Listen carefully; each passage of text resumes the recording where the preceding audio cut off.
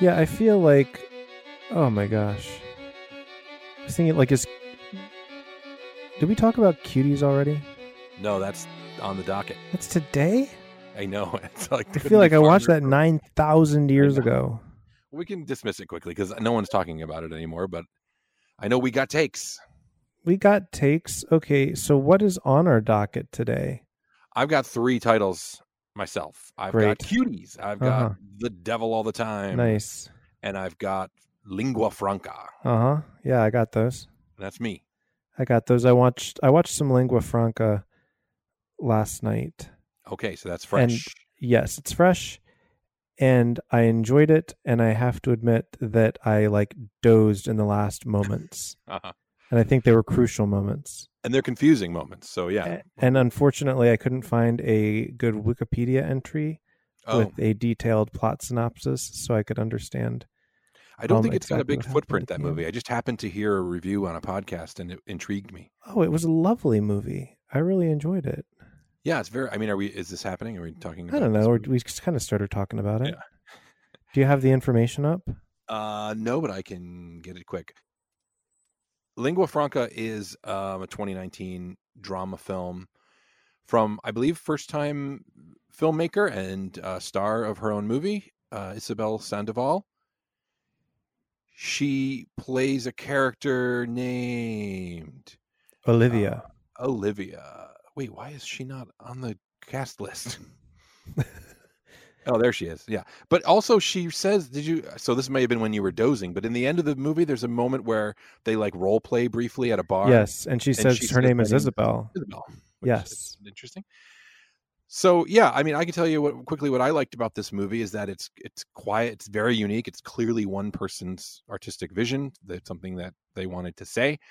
And it's short, it's sweet, it's troubling. It's got a lot of upsetting elements, but it doesn't go where you ever think it's going to go. You think it's setting up to be one kind of a story, and it's not. It's just kind of a messy little personal, testimonial of someone's life. It's immigration. It's a lot of things rolled up into one. What did you like so much about it, Dan? I was pretty captivated by it throughout. I thought it was an interesting story. I liked the performances and the characters, that they seemed real-ish to me, and at the same time they're in a story. So to me, some things are working out that wouldn't work out in real life, but who knows, all sorts of strange things happen in real life. Olivia is the caregiver of Olga, who is a sweet elderly woman whose grandson, Alex, or I think they were calling him like Alex, right? Yeah. Throughout Russian family, he's been in trouble with the law, and he has some substance abuse issues, and so he is going to be moving in with Olga temporarily or long term, I'm not sure, and he's going to be taking over some of Olga's care on Olivia's days off. This is a challenge to him, and he and Olivia kind of get to know each other in the course of caring for Olga, and there's an emerging romance between them. And I thought that he was just a lovely character. I liked him a lot. And he, to me, authentically wanted the best for Olivia. And there are issues about coming out as trans in the story. Frankly, I thought some of the story elements could possibly be triggering depending on your own life experience, because there are multiple layers of identity of being an immigrant and being trans, and how or if you disclose those pieces of your identity to others, and are you safe to do that? Olivia lives in constant fear of being deported by ICE. And then there is a pretty significant complication in their relationship, where he discovers that she is trans and accepts her, but the manner in which he found out leads to a betrayal that I think ends their relationship, right? Yeah, that's how I took it. Right. When she discovers what he has done, even though he is holding out to her the opportunity, because throughout she's trying to find a man to marry her to get a green card. And here is a really nice guy in Alex who, I mean, not a really nice guy. He's got problems of his own, but I thought his heart was pure. He wants to marry her and relieve her of this anxiety of being deported. But because of what he did and what she discovers he did in the final moments, that betrayal, she cannot be with him, and she wouldn't accept something from him that she was trying to accept from a stranger for money. Right. Right? Is that how Yeah. you took the end? Yeah, I believe so. And that's what made it so complicated and not realistic, just real feeling, or I guess, Yes. whatever that word is, believable, that his character is a screw up. People like that. But again, like when I said you think the movie's going in one direction, I really thought it was going to just become this calamitous story of,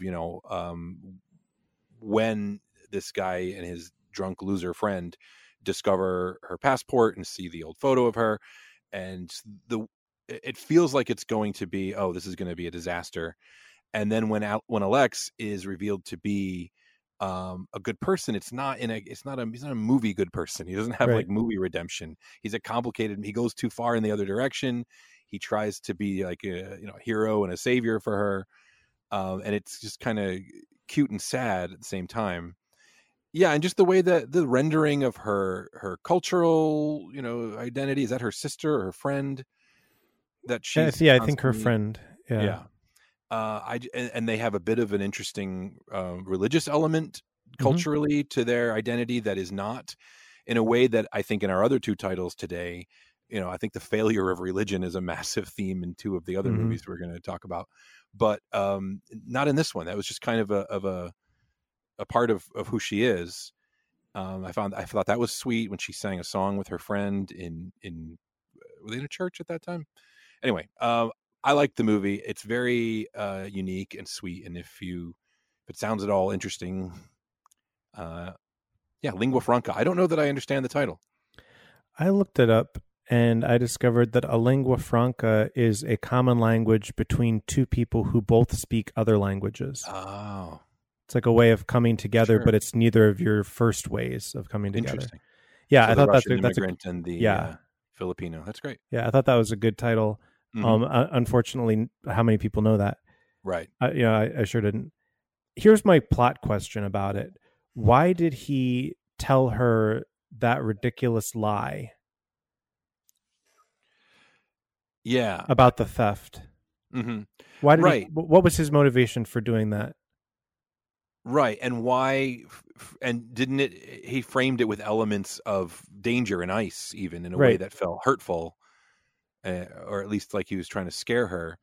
I don't know. I think he's kind of just a screw up. I guess I took it as like, he just doesn't react well to things. He doesn't know how to be a grown up. He has good intentions deep inside there, but he doesn't quite know how to, I don't know. Was he just trying to cover his own tracks where he knew that the passport was missing and that she would be missing it, and he was trying to explain that without revealing himself? Was his initial reaction hostile and negative, like he's prone to that maybe, but then the more he stews on it and spends time with it and watches certain types of pornography, he like changes his mind and heart. I don't know. Like, I wasn't quite sure how to read that whole, especially since I was convinced it was going in another direction, that I thought it was just going to be a very hard to watch, situation where the floor fell out from under her and the only security that she had. But I was delighted with the way that it went. And it's not a dream ending. It's not like she still has the same problems basically at the end of the movie, but yeah, I loved the scene where they were dancing right before everything falls apart. I just thought that there was a real beauty to those characters, and I liked having spent time with them. Yeah, yeah. I guess let's get Cuties out of the way. I think we probably have the most to say about the other movie. I mean, I have plenty to say about Cuties. I just feel like if there's a topic that I got sick of in September 2020, it was Cuties. I wasn't going to watch it until you told me you'd seen it. I was that kind of fed up with it. Because Shireen was getting into it with people on Facebook, and the people she was getting into it with hadn't seen it. She hadn't seen it. So when you gave me the excuse, I was like, fine, I will go watch this movie. And of course, there's two different threads of conversation. There's the movie, and then there's the firestorm, which I guess we don't have to talk about since it's No, it's old hat stupid. anyway. I'm seeing here that cuties is French for mignon. Mignon, little little steaks.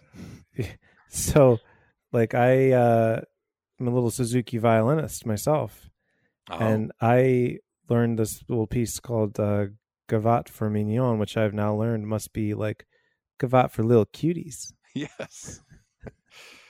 My question about this movie is, now again, we don't need to introduce this movie. I think everybody kind of knows what it is and has their opinion already. But my question is, this is a French movie. Is it French Senegalese like Atlantiques, the movie we watched a couple months ago, or is this taking place in France? I was confused about this. So I was trying to get some English subtitles because it was a little loud when I was watching it, and I wanted to be able to understand. But I clicked the wrong thing, and I clicked for it to dub into English. Oh, yeah. It does that automatically for me. But I did that from the beginning, so I didn't know until I realized, like, oh, wait, this is dubbed. Yeah. And then I changed it so I could hear the original language. I did that too. I did not want to hear it dubbed. I didn't. It's off-putting. Well, it was strange too, since I had the captions up, and the dubbing doesn't match the captions at all. Often it does. It's like a different script. Strange. It's like you're reading from the NIV and the NRSV at once. Yeah, we've all been there. I know. Yeah, so I didn't know. I guess these are Senegalese immigrants in France. It's not very clear, but I also just found it strange because the main character's last name, her name's Amy Diop, and Maddie Diop was the name of the director of Atlantiques. And that's not like doesn't mean anything. It's just I've discovered a common, name within that community. But I just didn't know, because that I think was taking place in Senegal, whereas I get the feeling that this is just France, an urban center. They're in. Aren't they in Paris? I thought. Perhaps, yeah, I think so. Yeah, there are two very different movies in one happening, where you've got the one movie about the young protagonist and her family, and her father, who is back in Senegal, and he is taking a second wife, much to his first wife's chagrin. But she still has to prepare the home for the entrance and to welcome this new wife, and for a big wedding that it seems about the wedding's around the corner every day. It seems like, until they finally have it. And then there's the story about how, what's the lead girl's character name? Amy. How she gets involved with this like gang, this Vicky Pollard gang of dancers, and they are 11-year-old girls who want to be in this competition. It's a little bit nebulous what this is, but you have to go through different trial periods of getting to the big dance competition. My question about that part wasn't anybody shocked and offended by their dancing all the way up the ranks until the final competition? Everyone's just kind of like, oh yeah, fine. And then everyone's shocked. Right. Well, is this a dance competition for 11-year-olds or for adults? What is it? Right. There were a few like nebulous, edges showing on this movie where I was like, well, wait, what? For me, also, again, not to criticize this movie. I think this is a well-made movie, and it was gripping and it was interesting. I found it a little upsetting, but not in the way that Facebook moms find it upsetting. But for my biggest plot issue was how her mother goes, and again, this is spoiler territory, I suppose, but Cuties has been out there for a while, gang. Her mother goes from saying you should die for doing this to just kind of overnight to being her defender and protector and loving her, and that's great. But to me, it just felt like I didn't go on a journey with the mother character. No. She just kind of did whatever the particular sequence. It was time to end the movie, so.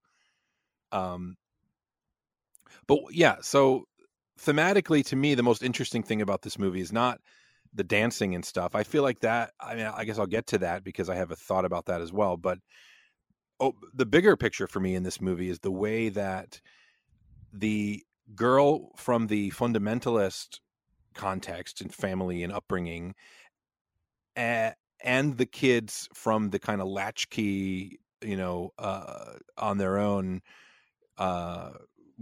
context, they both kind of lack the same thing. They both kind of lack an adult presence that cares about who they really are.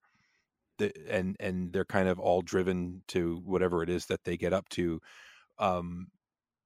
by this kind of lack of, I don't know, specificity of care, or someone who, is really has a relationship with them. And then the fact that it's just kind of this American pop nonsense that fills the void for them. I feel like that's what made most of the criticism of this movie such a massive self-own, that it's not. So yeah, I don't want to just get into that whole thing, but does any of this make any sense? I'm kind of rambling tonight. Yeah, I think it makes sense. I feel like the home part of the movie, the major theme is womanhood and youth to maturity. We've got 3 generations of women who are trying to teach the way, old ways and new ways. Amy has her first period in the context of, preparing for her father's wedding, and by the end, she seems like a more grown up, assured version of herself, right? Yeah. Like I felt like that was a real transformation from girl to woman, right? Whereas the cuties dancing seemed to be a strange parody of that, of little girls acting more grown up than they are, like jumping into adulthood without any of the societal or even biological changes that would bring you from one part of that journey to the other. Yeah, sure. I didn't get what the comment was about the sexualization of young girls. Right. I don't know what the movie's point of view. I mean, I can guess from the director's statements what the movie's point of view is. Bad, but I wasn't quite sure what the movie had to say about that. Right. So my journey of just awareness regarding this movie was that I just, based on my, admittedly lax attention having been paid to it, and then the bad marketing, the bad Netflix marketing, I at first assumed that this was an American production that was either a documentary or docuseries or just a docudrama about the world of like Dance Moms or something. And when everyone was getting upset, I'm like, oh, it's because they're showing these grown-ups sexualizing these young girls. When you find out that's not at all what it is. It's not American. It just couldn't have been more surprising to find out what it really was based on both the marketing and the way people were talking about it. Yeah, and which is a shame for the movie, because I think that all became a major distraction from what it actually was on its own terms. But all anybody was talking about was canceling their Netflix over it, or that it really wasn't offensive, or. Right. Yeah. I found it kind of drab and upsetting for the most part. I mean, I liked Amy as a character. I liked, I felt terrible for her. I felt for her friends, especially the little girl from her building. AOC. Yeah. What'd you call her? AOC. Oh, yeah, right. That's like what we thought when she comes like around with the glasses and the long hair. She looks like a girl dressed up as AOC. Right. I liked those characters. I like movies that portray children authentically, as off-putting as that can be sometimes. I just felt like it made me really sad, and it also felt very personal. Like this was the directors had something to say, and that this is it, and it is what it is, and take it for what you will. I felt like it ended a little too pat, a little too quick, but I have to assume it is just what they wanted it to be. So that was fine. Well, we're keeping it Netflix with The Devil All the Time, which is directed by where'd his name go? Antonio Campos, who directed Christine, which we discussed on our last show. And that's not the first thing that made me interested in this movie. I didn't know that at first, but the cast is so interesting, and it just is such an interesting kind of genre exercise. So there's kind of a passing but not passing line in the opening of this movie talking about one's father fighting the devil all the time. So there's the title, not just the presence of the devil, but this endless fight against all that is perceived to be evil. So that's what's going on over and over and over with these characters. Now it's been like a good week and a half since I've watched this, and I'm trying to remember like who everybody played and what's happening, because there's multiple generations of people, and then the baby grows and becomes the main character, right. And you're gonna have to help me with this. Yeah, no, it could be, and it could be just very boring to listen to, trying to describe a multi-generational kind of story like this. Right. So essentially, what you end up with is, what's his name? Arvin.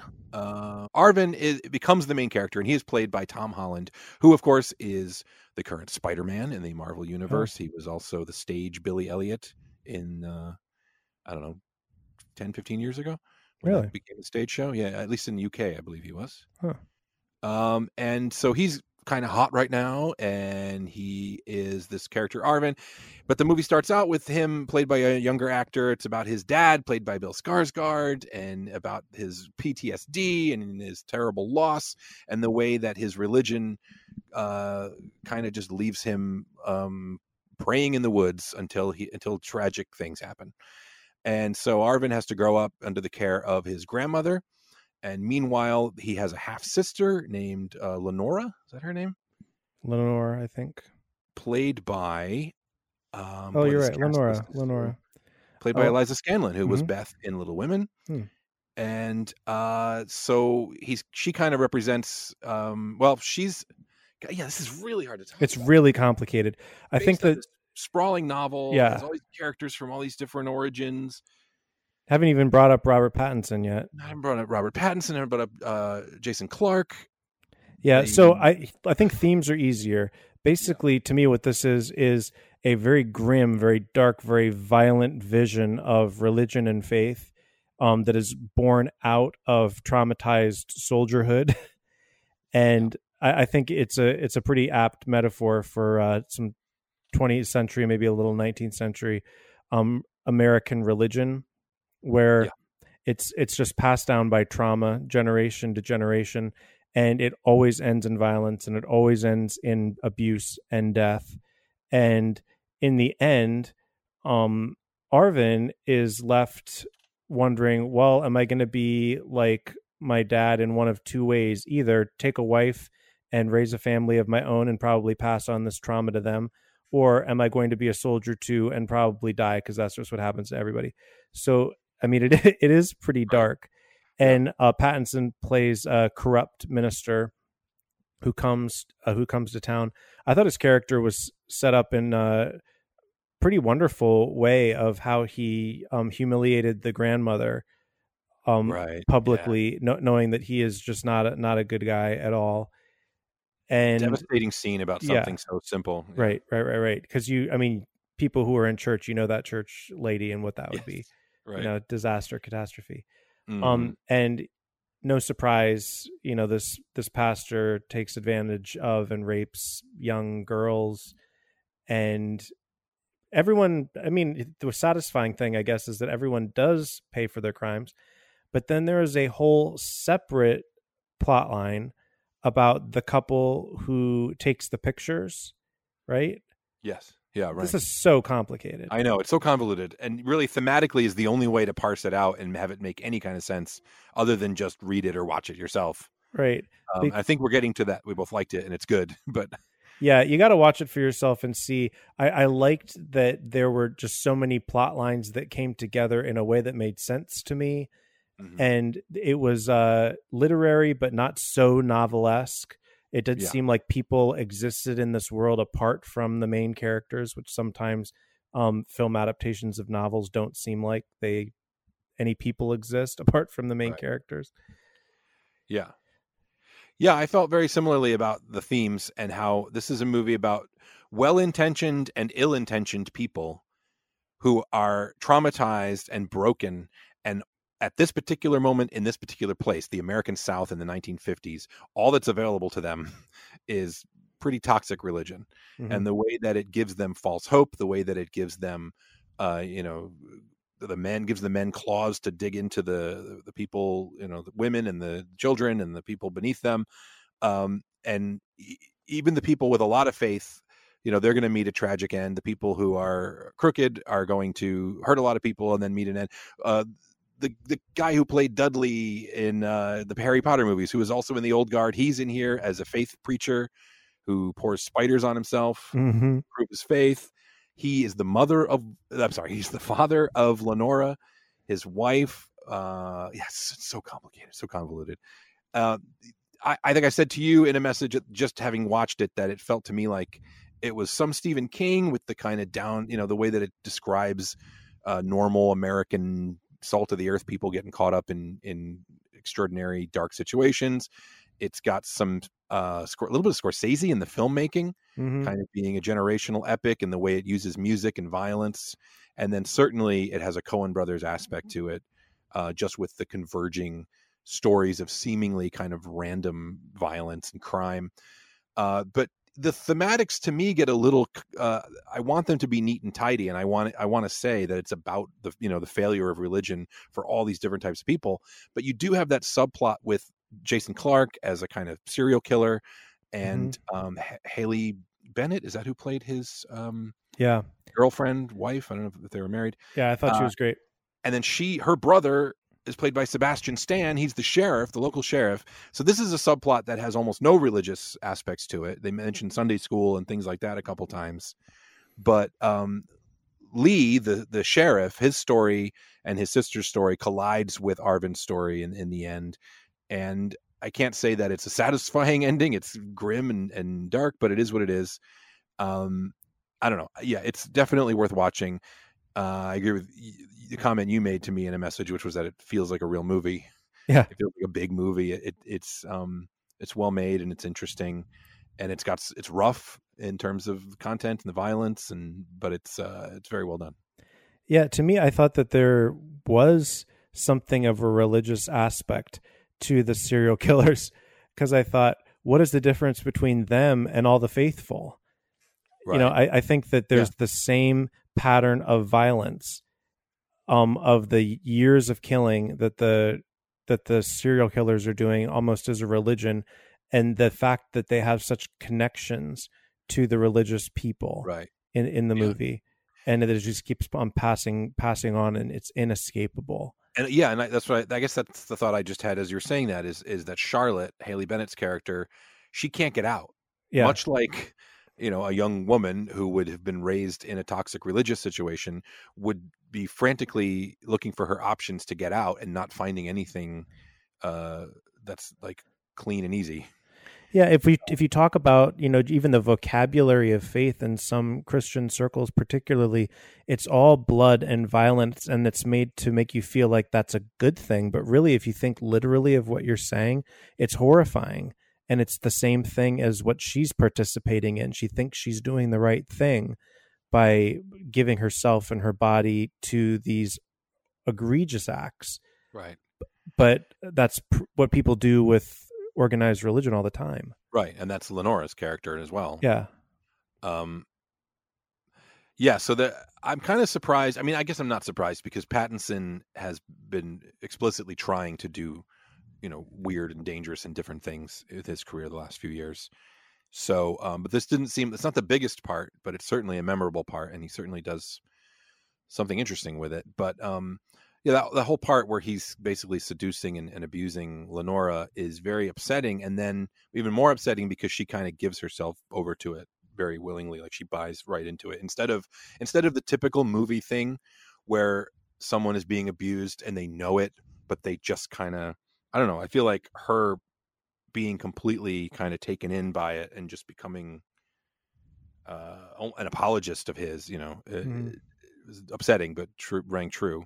Yep, absolutely. So The Devil All the Time. It's on Netflix. It's right there. Check it out, perhaps. If you want, if you have time, if you feel like it. So this movie has Spider-Man in it, has Batman in it, and it has Pennywise and the Winter Soldier. So that's fun for people who watch, a lot of dumb movies too. I think that's it. That's all I got, Dan. Great. I will let you know if anything else pops up on my radar, as I'm sure you will do the same. I've been watching Ratched. Oh, really? Yeah. Conceptually, that bothers me, but I hear people say it's good. I mean, it's fine. Like it's a Ryan Murphy joint for sure. It's a lot of style and a lot of drama. And to me, it was an enjoyable watch. I don't usually go in for series, but it's a great cast, and it's fun to watch them kind of chew the scenery. My question in the end, though, was why is it about Nurse Ratched? That's not Nurse Ratched. That's like, you could take any iconic character's name and do a story that has nothing to do with the movie we all know, or even with the character's personality or instincts. Yeah. We could do a thing about, Hannibal, when he worked a summer at a surf shop, and he's not a cannibal though. Right. And it's just kind of like capitalizing on this iconic name, but it has nothing to do with who she is. But that's it right now. I mean, I'm sure that that's the kind of angle you want. Obscure, semi-obscure reference, flesh it out. People recognize something they've heard of. I mean, that's just how it, unfortunately, works. But that's why it's off-putting to me. I like Sarah Paulson. That's her name, right? Yeah. And looks great, but the concept is it makes me, I mean, it's a snobbish instinct, but it just bothers me so much. Well, it's a incredibly high concept fictionalized world too, where One Flew Over the Cuckoo's Nest is, to me, there's a lot of reality in that. Even if you want to take it as an allegory of 1940s society versus Vietnam and the 60s, and I rewatched that movie this week, and I thought, like, Nurse Ratched isn't really a villain. She's a vestige of a society that hasn't changed, and who a new generation is just running up and hitting their heads against a brick wall. And her performance, and Louise Fletcher's performance, is so good. Yeah, that movie, it's good. It works because of her and Nicholson, clearly. Would you say, I haven't seen enough of it to make a judgment on this, but would you say that Ratched, the show, is to Cuckoo's Nest as that last act of Dr. Sleep is to The Shining? Oh boy, just kind of overly fleshing out. Maybe. Yeah, but that at least seems to exist in the world of the. You know what I mean? This has no other strings. Yeah. There's so the opening sequence is, so any Ryan Murphy show, it's always people struggling, right, through an opening sequence. So you see different characters off by a beach, and there are all these red threads, right? And they're all like pulling on the red threads, trying to help them get closer, right? And they're pulling and they're pulling, and there's some goal at the end of the thread, and all in their different places. They're just struggling. And then at the very end of the sequence, you have Ratched walk up to where the threads all converge, and she just snips them with a scissor. And I was like, that's exactly what the show is. Like, any connection that this might have had to the world of One Flew Over the Cuckoo's Nest is just severed. We've taken the name Ratched. Yeah. Well, hey, he got a show to air. Oh yeah, it's perfectly fine watch. It just has nothing to do with that character or the other story. By the way, I repeatedly said Haley Bennett as Charlotte when I meant during our review of The Devil All the Time. What I meant was Riley Keough. I realized that Sandy. At the end of our review that I was thinking the exact same thing. Riley Keough is Sandy. Sorry. Yeah, that's who was good. The other person, I don't know. Right. Yeah, I'm sure Bennett was great too. I just don't remember who she was. Charlotte. Oh, she was great, but she was Arvin's mother. Oh, she had a very small part. Oh, married to the spider guy. Yes. Oh yeah. No, father of the spider guy. Married to Bill Skarsgård. Oh, no. Helen was married to the spider guy. You're thinking of Spider Preacher. Yes. No, Arvin's mother, the one that his dad came back from the war and married her, and then she died in the kitchen. The sweet face. Oh, that's Haley Bennett.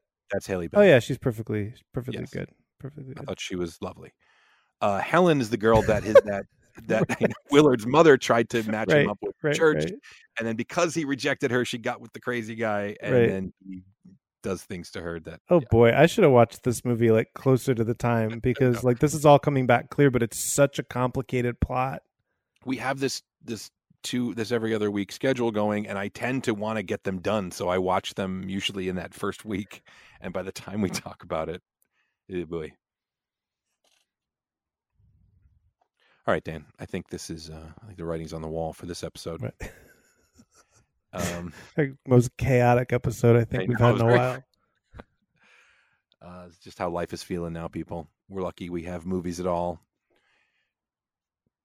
Thanks for talking.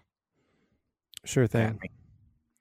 Good to catch up. Sorry it's like this. Oh, it's fine. All right. Well, I got to go do the yikes. I got to go do the minimal editing that this episode will require, which is now just expanded to include that little piece. Yeah.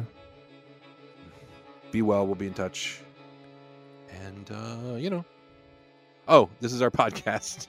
If you hear theme music, it was by Jonah Rapino. Jonah. And this is the show you're listening to. So thanks. Bye.